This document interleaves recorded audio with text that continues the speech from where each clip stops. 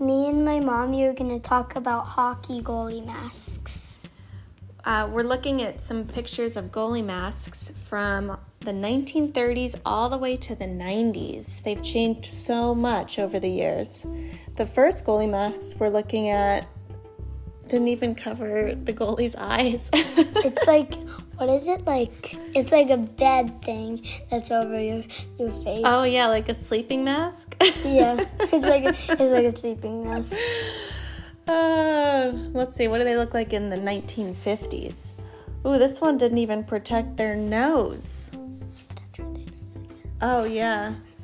Let's see, at a Montreal Canadiens game, the goalie got hit in the nose and had to sit on the bench with some stitches. So he said, "I'm not going back out on the ice until I wear my practice mask." There you go. What's this one look like from the 1960s? It looks like a bunch of stitches.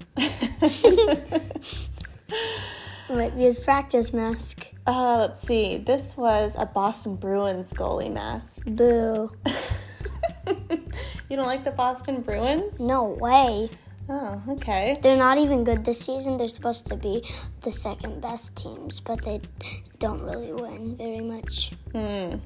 Well, back in the 60s, the Bruins trainer drew stitches all over the goalie mask where the pucks would have injured the goalie.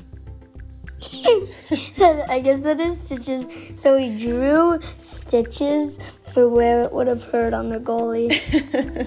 For where it hurt. Let's see. Oh, in the 1960s, they were also starting to wear masks called pretzel masks. Well, those kind of are just lines everywhere. Yeah, they look like today's cages for goalies. But they sort of look like the lines on a pretzel back then. That's a player mask. Or no, that's a goalie actually. Oh, okay. Yeah, I used that. Yeah, that one, the one we're looking at now, is from the 1970s. It's not really a goalie one. Not just goalies wear them. What do you think of this tiger mask we're looking at now? A tiger goalie mask. That's crazy. Whose is that? The New York Rangers. Oh. They started to commission some pretty wild masks in the 70s. You can get any sort of mask you like, any design. I bet that's a San Jose Sharks one. But that's Pittsburgh Penguins, I can tell on their logo. Yeah, this tiger mask we see was in National Geographic. It's pretty cool. And then in the 1980s, what happened then?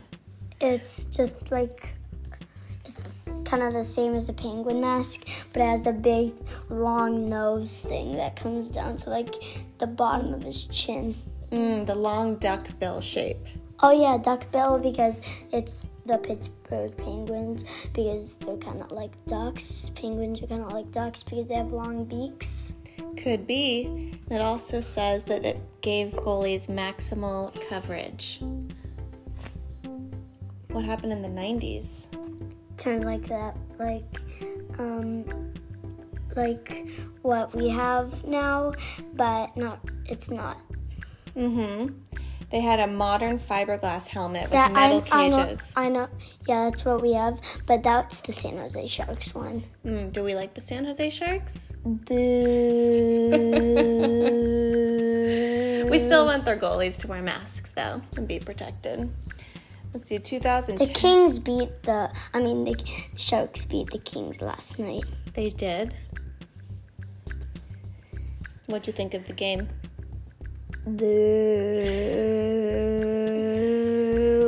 Okay, just keep going. Well, we're in the 2010s, and we're back with the Montreal Canadiens goalies. Oh my gosh, how do they have so many masks?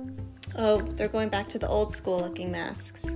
This one's silly. It has eyes and a mouth painted on it. Yeah. What's the craziest goalie mask you've seen? In real life or in a book? The first ones? Why? Because it's just like it only protects their forehead, their nose, and the side of their nose, and around their mouth. It doesn't even protect their mouth. Their mouth would be right there.